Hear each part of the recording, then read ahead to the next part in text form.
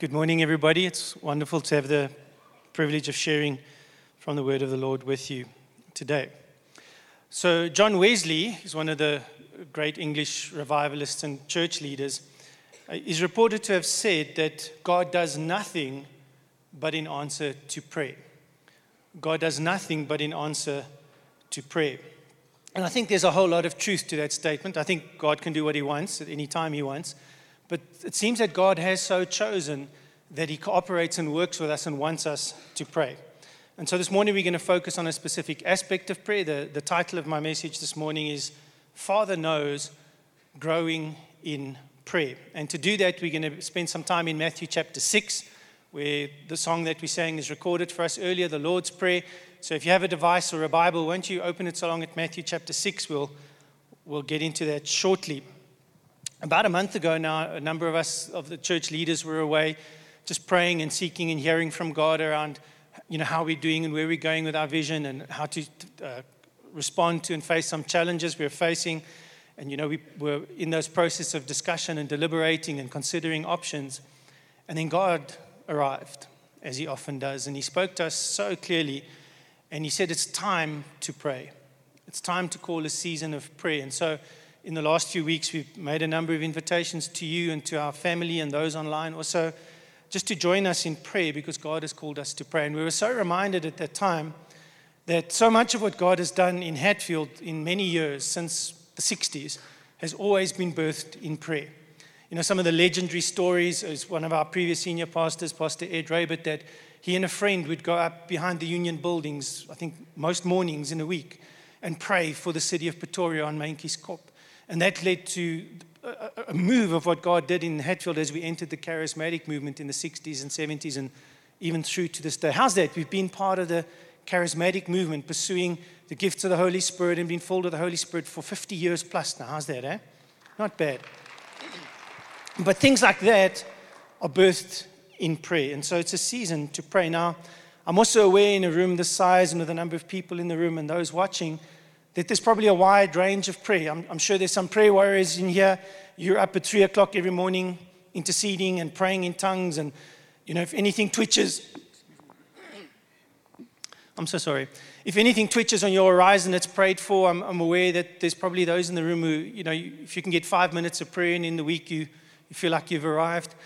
And so no matter your experience and your range of prayer, I believe there's something for us just to see and to be refreshed on today. I'm not a specific prayer warrior. I wasn't assigned to preach this message because I'm like up at 4 every morning praying. I pray enough. I pray a lot. But even about 18 months ago when I went on holiday, I actually took a book on prayer because I felt it was an area in my life that needed to grow and to develop. And so we're all learning, no matter where you are in your journey, to pray. So I plan to teach a bit, and then I plan to pray a bit in a specific way that the Lord's asked me to, and then if there's time a bit at the end, we'll come back to some teaching. We want to read the first verse in Matthew chapter 6, and hopefully you're there and ready to read, because Jesus sets in this first verse a general principle that is very important for us to understand if we want to understand the rest of the teaching on prayer that comes a bit later in this chapter. And so Matthew chapter 6, verse 1, as part of his Sermon on the Mount, Jesus says, "Be careful not to practice your righteousness in front of others to be seen by them." And that's the very important phrase. Be careful not to practice your acts of righteousness in front of others to be seen by them. If you do, you will have no reward from your Father in heaven. That's quite serious for Jesus to say that. Now, it's quite interesting. If we look at Matthew chapter 6, there's a very specific structure that Matthew employs in the book. He gives us this first verse as a general principle: don't do your acts of righteousness to be seen by men. And then he talks about 3 practices of our faith, 3 acts of righteousness. The first one is almsgiving or giving to the poor. That follows immediately after this verse. When you give to the poor, don't do it in public, do it in secret so that your Father can reward you. He talks about prayer, which we're going to focus on today. And then after prayer, he talks about fasting. When you fast, don't do it for public recognition or acclaim, but do it in secret. So this general principle is applied in Matthew 6 in 3 specific examples for us. And so what Jesus is really after here is that there's a matter of motive. It's a matter of motive that when we pray, when we fast, when we do giving to the needy or any kind of giving, when we practice our righteousness, when we practice our faith, that we do not do it for human recognition or for human approval or reward. We do it as unto the Lord. That's the principle that Jesus taught us. And so let's move down in Matthew chapter 6 to verse 5, where Jesus specifically talks and teaches on prayer for us. And we're going to read the text, will come up on the screen. We're going to read through the entire passage, and then we'll come back and we'll just comment on a few sections of it. So let's read as you're comfortable. I'm going to just lead us in reading it. Matthew chapter 6, verse 5. And when you pray, do not be like the hypocrites, for they love to pray standing in the synagogues and on the street corners to be seen by others. It's illustrating the principle. Truly, I tell you that they have received their reward in full. But when you pray, go into your room, close the door, and pray to your Father who is unseen. Then your Father who sees all that is done in secret will reward you. And when you pray, do not keep babbling like the pagans, for they think they'll be heard because of their many words. Do not be like them. Your Father knows what you have need of before you ask Him. Verse 9. This then is how you should pray. Our Father in heaven, hallowed be your name. Your kingdom come, your will be done on earth as it is in heaven. Give us today our daily bread. Forgive us our debts as we have also forgiven our debtors. And lead us not into temptation, but deliver us from evil. We might pick up some additional verses in a while. But I want to just create a foundation and say just 5 general principles from this section that we've read. Firstly, and interestingly, and quite shockingly, there is a wrong way to pray that does not please God. How about that? Not all prayer is good. Jesus very clearly says twice in this passage, do not be like. Do not be like. There is a wrong way to pray that does not please God. And he uses 2 examples. The first one's in verse 5, where he says, do not be like the hypocrites. Now, these would be the Jewish people, most likely, the religious insiders, those who actually had true knowledge of God, those who knew who God was and what He was really like. They'd had the Old Testament, they knew the teachings. But when they pray, they're not praying to talk to God, they're praying to be recognized by people. They're not praying to talk to God and to be heard by God, they're praying for public acclaim and public recognition. And Jesus very clearly says, well, if that's what you want when you pray, then you're already rewarded. That's all you're going to get. Your people will notice you in that sense.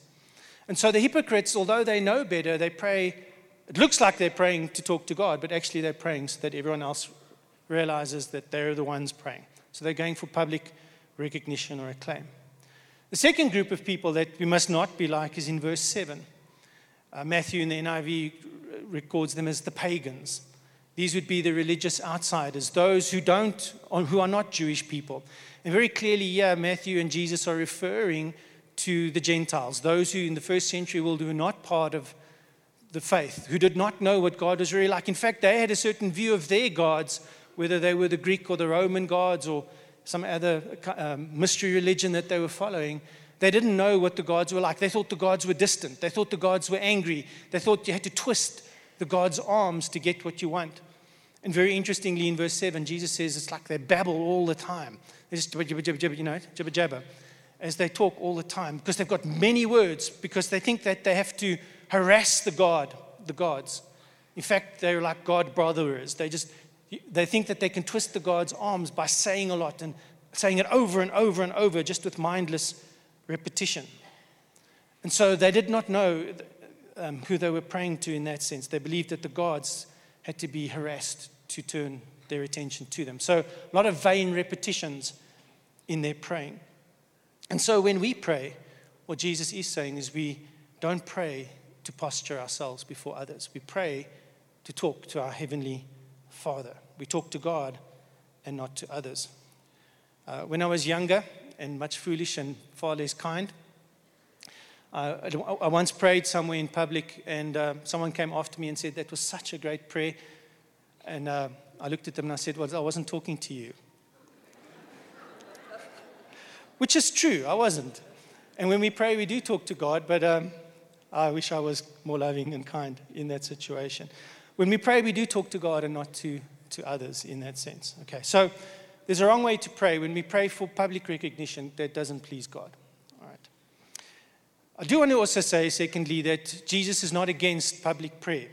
He does say in verse 6, so when you pray, go into your room, and your Father who sees everything and who is in secret knows what you pray in secret, he will reward you. Rather do that than go for the human recognition, I think is what Jesus is saying. Rather pray privately than go for public acclaim. Rather do that. But we know that that's not what Jesus is not saying that's the only way to pray. We know this because Jesus prayed both in public and he prayed in private. Jesus prayed alone with God and he also prayed together with others. And so Jesus is not against public prayer. We ought to pray together and we ought to pray in private. But rather in private than if you're going for public recognition. If there's something in your heart, there's a motive matter in your heart that needs attention. Prayer is something between you and God. So not against public prayer. Very important phrase which actually led to the title of this message is in verse 8, which says that your Father knows what you have need of before you pray. Always, and if you're in the gallery, always, remember who you're praying to. You're praying to the Father who knows you and sees you. You're praying to the Father, God the Father, who is interested in you. You're praying to God the Father who is for you. You sang it earlier, now you've got to believe it. He is for you. When you come to the Father in prayer, you're not there to twist his arm. You're not there to babble. You're not there to repeat it over and over and over just so that you can get what you're praying for. He is for you. And when we pray, this is so important to remember. I was once wrestling with, I was praying something and it wasn't happening. It wasn't working out like I wanted. God's answer was obviously no, because he knew what's good for me ultimately. And I remember praying and nothing's happening and my heart was becoming despondent. And God had to send someone to me with a prophetic word because I was so wrapped up in myself, I think, at the time. And the person came to me and he said, God wants you to know that he's heard every prayer you've prayed. And I want you to hear that this morning too. God has heard every prayer that you've prayed. No prayer you've prayed is in vain. But sometimes the answer is no. Okay. Always remember who you're praying to. Your Father knows. In fact, he knows better than you know what you need before you even need it. He is truly and deeply for you. Now, you might say, well, if he knows it all in advance, why must I pray? Because it's about relationship. I know my wife loves me, but it's really nice when she says it out loud. To me, not to you. Okay. My wife knows I love her, but it's really helpful and useful for her to know that when I say it out loud, and not just on the day we got married, frequently. Okay. Just for the men, you need to say it more than once. Okay, a day, preferably. So we pray not because God doesn't know what we need or want. We pray because sometimes just saying it out loud is what builds the relationship. It's what builds the trust. It's what actually sometimes helps us to recognize out loud what's in our hearts, especially if we pray like they so often pray in the Psalms, when we're deeply honest and we bare our emotions to God. In fact, that book that I mentioned reading earlier said the more honest you are in your prayer, probably the better your prayer life is going to be. So just don't be shy to tell God how you're feeling. Because sometimes it's for you. And in this sense, sometimes prayer is more about us, for us to see what's going on in ourselves than what it is for God to know. He already knows. But trust and relationship and intimacy are built when we actually verbalize or sometimes say the things out loud. And sometimes it's like for those of us who have children where you know they've done something wrong. I don't know if you've ever done this as a parent, but I haven't. I'm just waiting for them to come tell me, not because I don't know, but because it's good for them to learn and to come and tell me and to recognize that when they tell me, I'm still going to love them and accept them. So the knowing isn't so determinative here. But your Father knows. Whatever you have need of, whatever you're facing, whatever challenge, whatever thoughts are pestering you, whatever trials you are facing, whatever testing you are going through, whatever temptation is trying to pull you down, your Father knows. Very important that you remember that. Two more, and then I want to work through the prayer itself. The prayer that we're going to read from verse 9 onwards is important to understand that our Father, or the Lord's Prayer as we often call it, it's a community prayer. It's interesting that it starts with our, not my. We don't pray my Father, we pray our Father. We say, forgive us our sins, not forgive me. Now, there's always the individual application. We understand that. But it is a prayer that Jesus intended to be prayed together. Together as families, together as communities of believers, together as larger congregations. It is a community prayer. And then I think what's also important in this prayer, lastly, just by way of introduction, is also to say that in this prayer, Jesus gives us a pattern, not a formula. He gives us a pattern to pray, not a formula. What do I mean by formula? I don't think the exact words are that important, largely because none of us would pray in Aramaic or Greek. Those would be the exact words recorded. But it's the pattern that's followed. And you'll see the pattern is very clear in the prayer. There's almost two parts. Part number one is that it's about God and a focus on God. And then the second part, it's about us and our needs. So you start with God and then you move to yourself. That's the important pattern. There's some things more detailed in that pattern which we're going to unpack shortly. But it's a pattern, not a formula. Because sometimes I'm of the age where when we were at school, we used to pray the Lord's Prayer every time we had an assembly. Anybody else? Okay.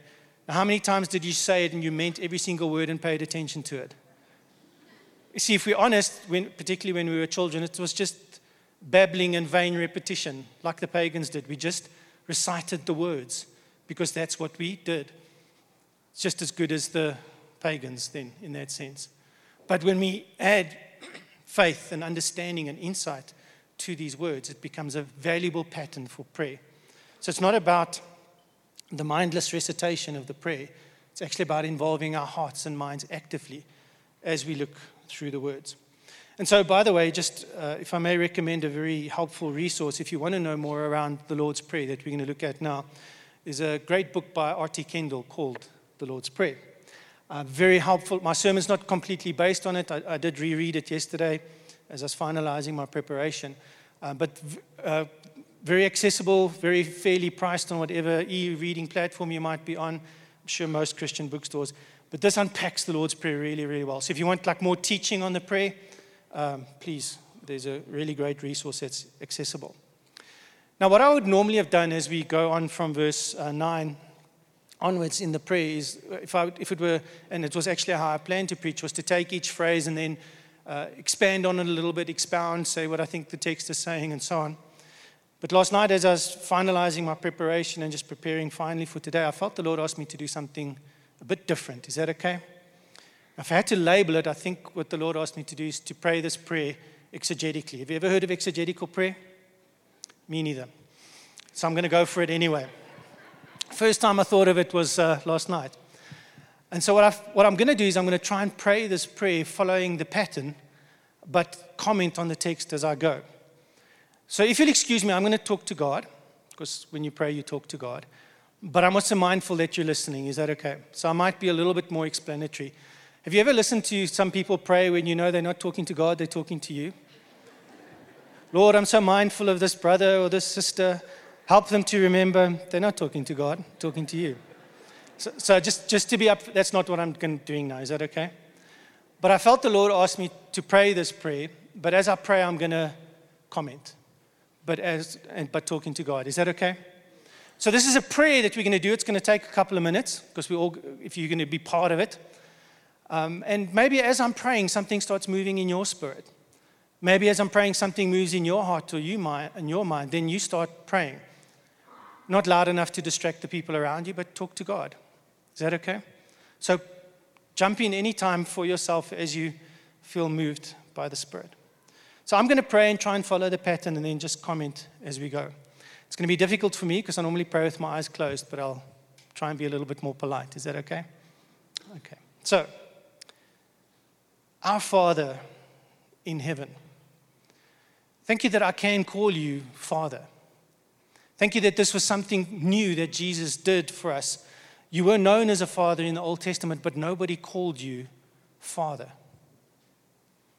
But Jesus came and he said, we can pray and we can call you Father. He said that you're his Father and our Father. And so when he tells us to pray, he says, start by saying, you're our Father. So I thank you, Father, for the privilege of calling you that, for being part of your family, for being adopted into your family. Thank you that it's really true what you said in John chapter 1, that to those who believed on you, you gave the right to be called the children of God. And so I can call you Father with freedom and with boldness. Thank you. But Father, I'm also mindful that there are those even in this room and those listening who can't call you Father because they've never become your child. I know that you're the creator of us all and you love us all. But the privilege to call you Father is for your true children, those who've believed on you. I'm also mindful, Father, that there's those listening and watching and in the room that the word Father is a difficult word, not an easy word. Help us to look at you, Jesus, to see what the Father is like, because you said, if you've seen me, you've seen the Father. And so where our earthly fathers have been absent, where our earthly fathers have failed, help us to embrace the good that they did, but to look past their failings. Help us not to put the sin that they've done towards us onto you. So I want to acknowledge that you are a good Father. And I want to know the Father as Jesus knew you too. So help me, Lord, for a greater understanding and revelation of you as my Father and our Father who looks after us. Thank you, Lord, that, and here I want to use the words of R.T. Kendall because they're better than my own, that when I pray, you listen to every person that's praying like no one else is praying. So as I'm praying and my brothers and sisters here in the church are praying with me, thank you that you personally care and personally hear every prayer I pray. But our Father, you're also our Father in heaven. You're a wonderful and majestic and powerful and above and beyond us. Yet we can call you Father because you're with us. Help me not to be overly familiar with you, but to love you and respect you in the way that you deserve. But Father, I'm also so mindful that I can approach you, Hebrews 4, with boldness and with confidence. And when I approach you in prayer, I can receive mercy and find the grace that I need. So thank you that you're our Father who is in heaven. We also pray this morning and say, hallowed be your name. Lord, I know that that means that you are holy, but that it means more than that. It means that may your name be seen to be holy through us wherever we go, as your community of faith, as those who are your children and who believe in you. May your name be treated as holy everywhere, in our homes, in our suburbs, in our complexes, in our city. May your name be treated as holy. May your name be held in reverence. And as we, your people, bear your image, and as we reflect who you are, and as we try and show others through our lives who you are, may your name be held in reverence. And whatever frontline space you've placed us, that place you've put us to extend your kingdom and to breathe Jesus in those places, may we be salt and light, and may your name be made holy. May we, Father, represent you well. And Father, may your kingdom come. May that which is most important to you. Jesus came, we know Jesus, the Lord, to establish a kingdom. And so may your kingdom come, the kingdom that is most important to you, that pattern of life and how to live that you've set and designed since before you even spoke one word into creation. May that kingdom come. May your realm and your reign be extended through our lives. May it increase. May your future, because the kingdom is coming, Father, we know this. May your future come more in my present and in our present lives, but also in the future. So may your kingdom come, Father, and may that be done by your will being done on earth as it is in heaven. Thank you, Father, that you have a will, that you have a plan that is independent of mine, that I can't shape you to my will and my design. You have your own will. Thank you that that will, that plan will come to pass, that it's patterned ideally in heaven, but that we are your agents to bring it onto earth. And so thank you that there's parts of your will that we can know because it's revealed for us in the Bible. There's parts of things that are clear for us, how we must live and what we must believe, that there's your known will. I thank you for that and help us to be better agents to live that. But Father, we also know that there's parts of your will that are secret, that your thoughts are not our thoughts, and your ways are not your ways. And help us to listen. And when we pray, to seek you, to know what your specific plans are. But thank you, Lord, that like it says in Ephesians 1, that you have a plan that will work out everything in conformity with the purpose of your will. And that is my prayer for us as a community, that your will be done on earth as it is in heaven. May we mirror your purposes and your plans. Help us to make your purposes and plans a priority above our own. Help us to order our lives according to your purposes, so that this is not, heaven coming to earth is not just a theoretical construct, but it's a practical lived reality in each of our lives. So Lord, we honor you. Father, we thank you that your name is holy, that it is to be revered. We thank you that your kingdom is coming, that your will is going to be done on earth as it is in heaven. But now, Father, we turn to ourselves. And we ask that you give us, not me and not mine, you give us our daily bread. We consider ourselves in this community as one family. Won't you help me to be mindful of those around me? Help me to be mindful of those that are part of the family of faith and those that aren't. Give us our daily bread. Thank you, Father, that you are interested in our material needs. Thank you that you know what is essential for us for life, not only for food but beyond food. But thank you that we can trust you for our bread, our most basic need. And from there we can trust you for everything else. I want to echo the words of Martin Luther, the great reformer, who, when he prayed this prayer, and he said, this daily bread is about the necessities of life. And so he prayed for a thriving economy, good employment, and a just society. May we have a city and a society that has a thriving economy, good employment, and fair justice. Give us our daily bread. And Father, whether we have a salary or not, whether we have an income or not, thank you that you are our provider, that maybe you use our companies and our businesses to pay us, but you are our provider. So would you give us our daily bread, that which we need for today and for tomorrow? Thank you, Lord, that you care for my physical needs and necessities. But we also ask, Lord, that you forgive us our debts, as we also have forgiven our debtors. And we want to acknowledge, Lord, that we do have a debt to you. We have sinned, we have trespassed, and we have done wrong. Would you forgive us? Thank you for speaking to us through the Apostle John, where he said that if we are faithful to confess our sins, you will forgive us. Thank you that this forgiveness is not earned. But Lord, help us also to, as we acknowledge our sinfulness and our humanity, to know that we need to be forgiven because we know we're not perfect. Help us also to recognize that there are others that need to be forgiven because they're not perfect either. And Lord, we acknowledge that people have hurt us. Institutions have hurt us. Situations have hurt us. We want to be a forgiving people. Forgive us our debts as we have also forgiven our debtors. We acknowledge this morning that we are a forgiven community and we should be a forgiving people. Help us to embrace this place of humility, this posture of humility, that we have been forgiven much, therefore we can forgive others. And lead us, Father, not into temptation.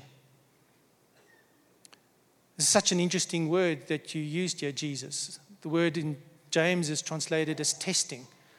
So, Lord, don't lead us into unnecessary testing unless you know that we're up for it and that we're equal to that trial, to that task. But we do pray also, Lord, that you don't lead us into temptation. Help us to see it coming. Give us eyes to see and a heart to understand, to perceive, and to avoid it. Help us to be watchful. Help us not to be tempted to think that we're better than we are and to behave like we're better than. But keep us, as the Apostle James said, that when we're drawn to temptation, it's because of our own sinful desires. It's our own inner wickedness and deceitfulness that draws us to sin. So when we pray, Lord, lead us not into temptation, keep us from ourselves, keep us from our inner evil, keep us from those desires that would entice us away from you. So lead us not into temptation, but deliver us from evil. And Lord, as there's fallenness and sinfulness in me, we also know, Father, that there's evil in the world. We know that that evil is embodied in the devil, the evil one. There's evil outside us. Deliver us from that evil. Help us to be agents of light and hope to overcome evil in the world where it's embodied in institutions or people or even by the devil himself. And we thank you, Father, that you sent Jesus as the answer to evil. That evil is overcome. Evil is already defeated. Help us not to see the devil in everything, but help us also not to diminish that he might be working. And so, Lord, help us to recognize evil, to refuse it ground in our lives and in our families and in our spaces, and help us to resist the devil. Because, Father, yours is the kingdom, and yours is the power, and you deserve all the glory. And so we say, Amen. Amen means so be it. Amen and amen and amen.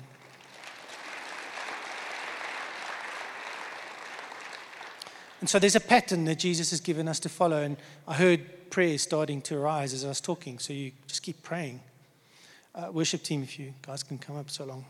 I'm going to teach a bit now. A little bit. There's two interesting things we see in the text for us. One in Matthew 6 and the other one's in Luke 11. Luke 11 is where the same teaching of Jesus is recorded in the Gospel of Luke. It's quite interesting that in Matthew 6, straight after this prayer, Jesus goes and he says the following. Let's read it together. Matthew chapter 6, verse 14 and 15.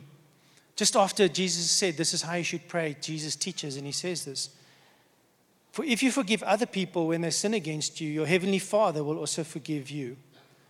But if you do not forgive others their sins, your Father will not forgive you your sins.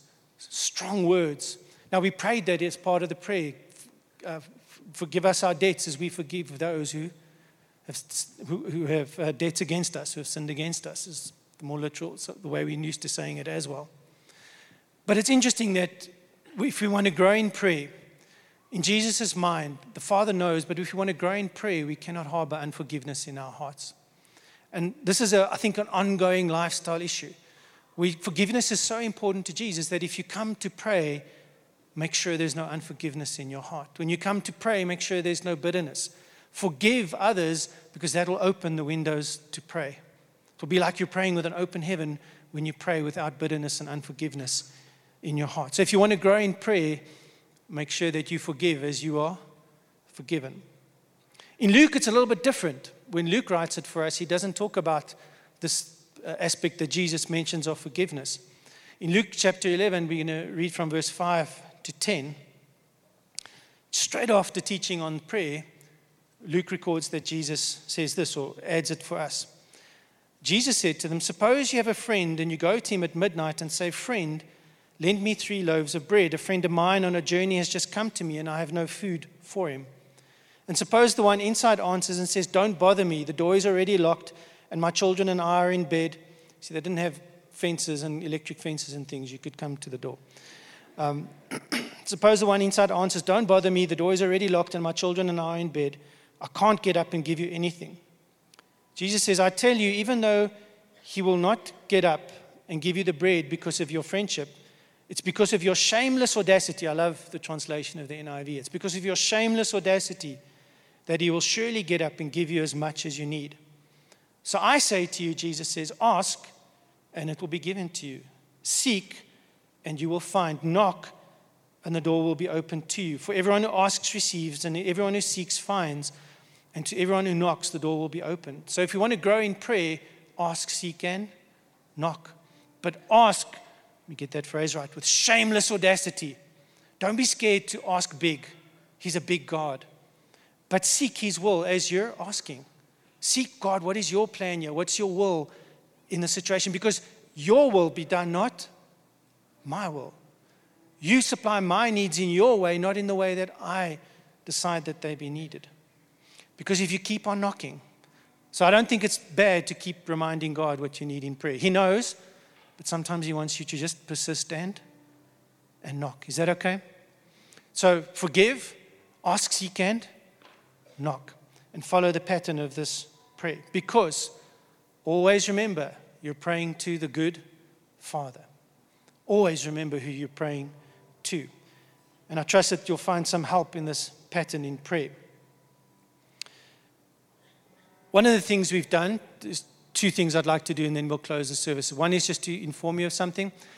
Just as God has spoken to us about the season of prayer, and there's been a bit of a longer process. We have a prayer room.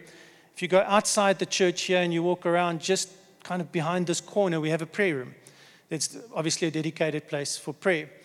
But what the team has done in the prayer room is they've actually created a journey for us to go through the Lord's Prayer, to pattern this prayer. So as you come through the doors, you go to the right, there's an arrow in case you forget, and you start. And there's different stations for each of the clauses and the phrases that we've just worked through. So we'd like to invite you to, as you have time in the week, or maybe on a Sunday, there's an elders prayer there in 9:30. So before 9:30, if you come to the prayer room and to do the prayer journey there. And in that journey, there's a pattern you can follow. I had opportunity and privileged on Friday morning to go through it. It was really meaningful, really helpful, just to go through the pattern and pray. So that's something that's available to each of you. But what I also felt to do this morning, we've looked at prayer, but it's also good to pray. Is that okay? I want us to just create an opportunity, and the worship team will maybe lead us in a song. But I felt the Lord asked us to pray for our city, for Tshwane. Can we do that this morning? If we follow this pattern, we pray that God's kingdom is going to come in Tshwane.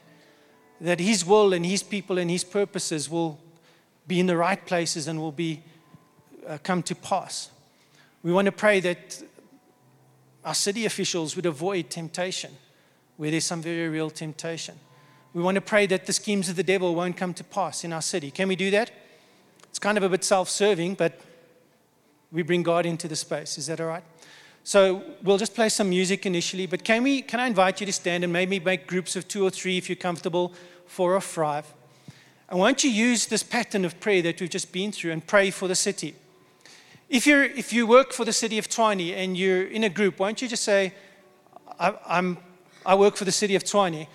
There's 2 reasons there. We want to pray for you so that the Lord can use you as light and salt in your front line. And then just at the rest of the people, you don't say too bad stuff because there's someone who works for the city there as well.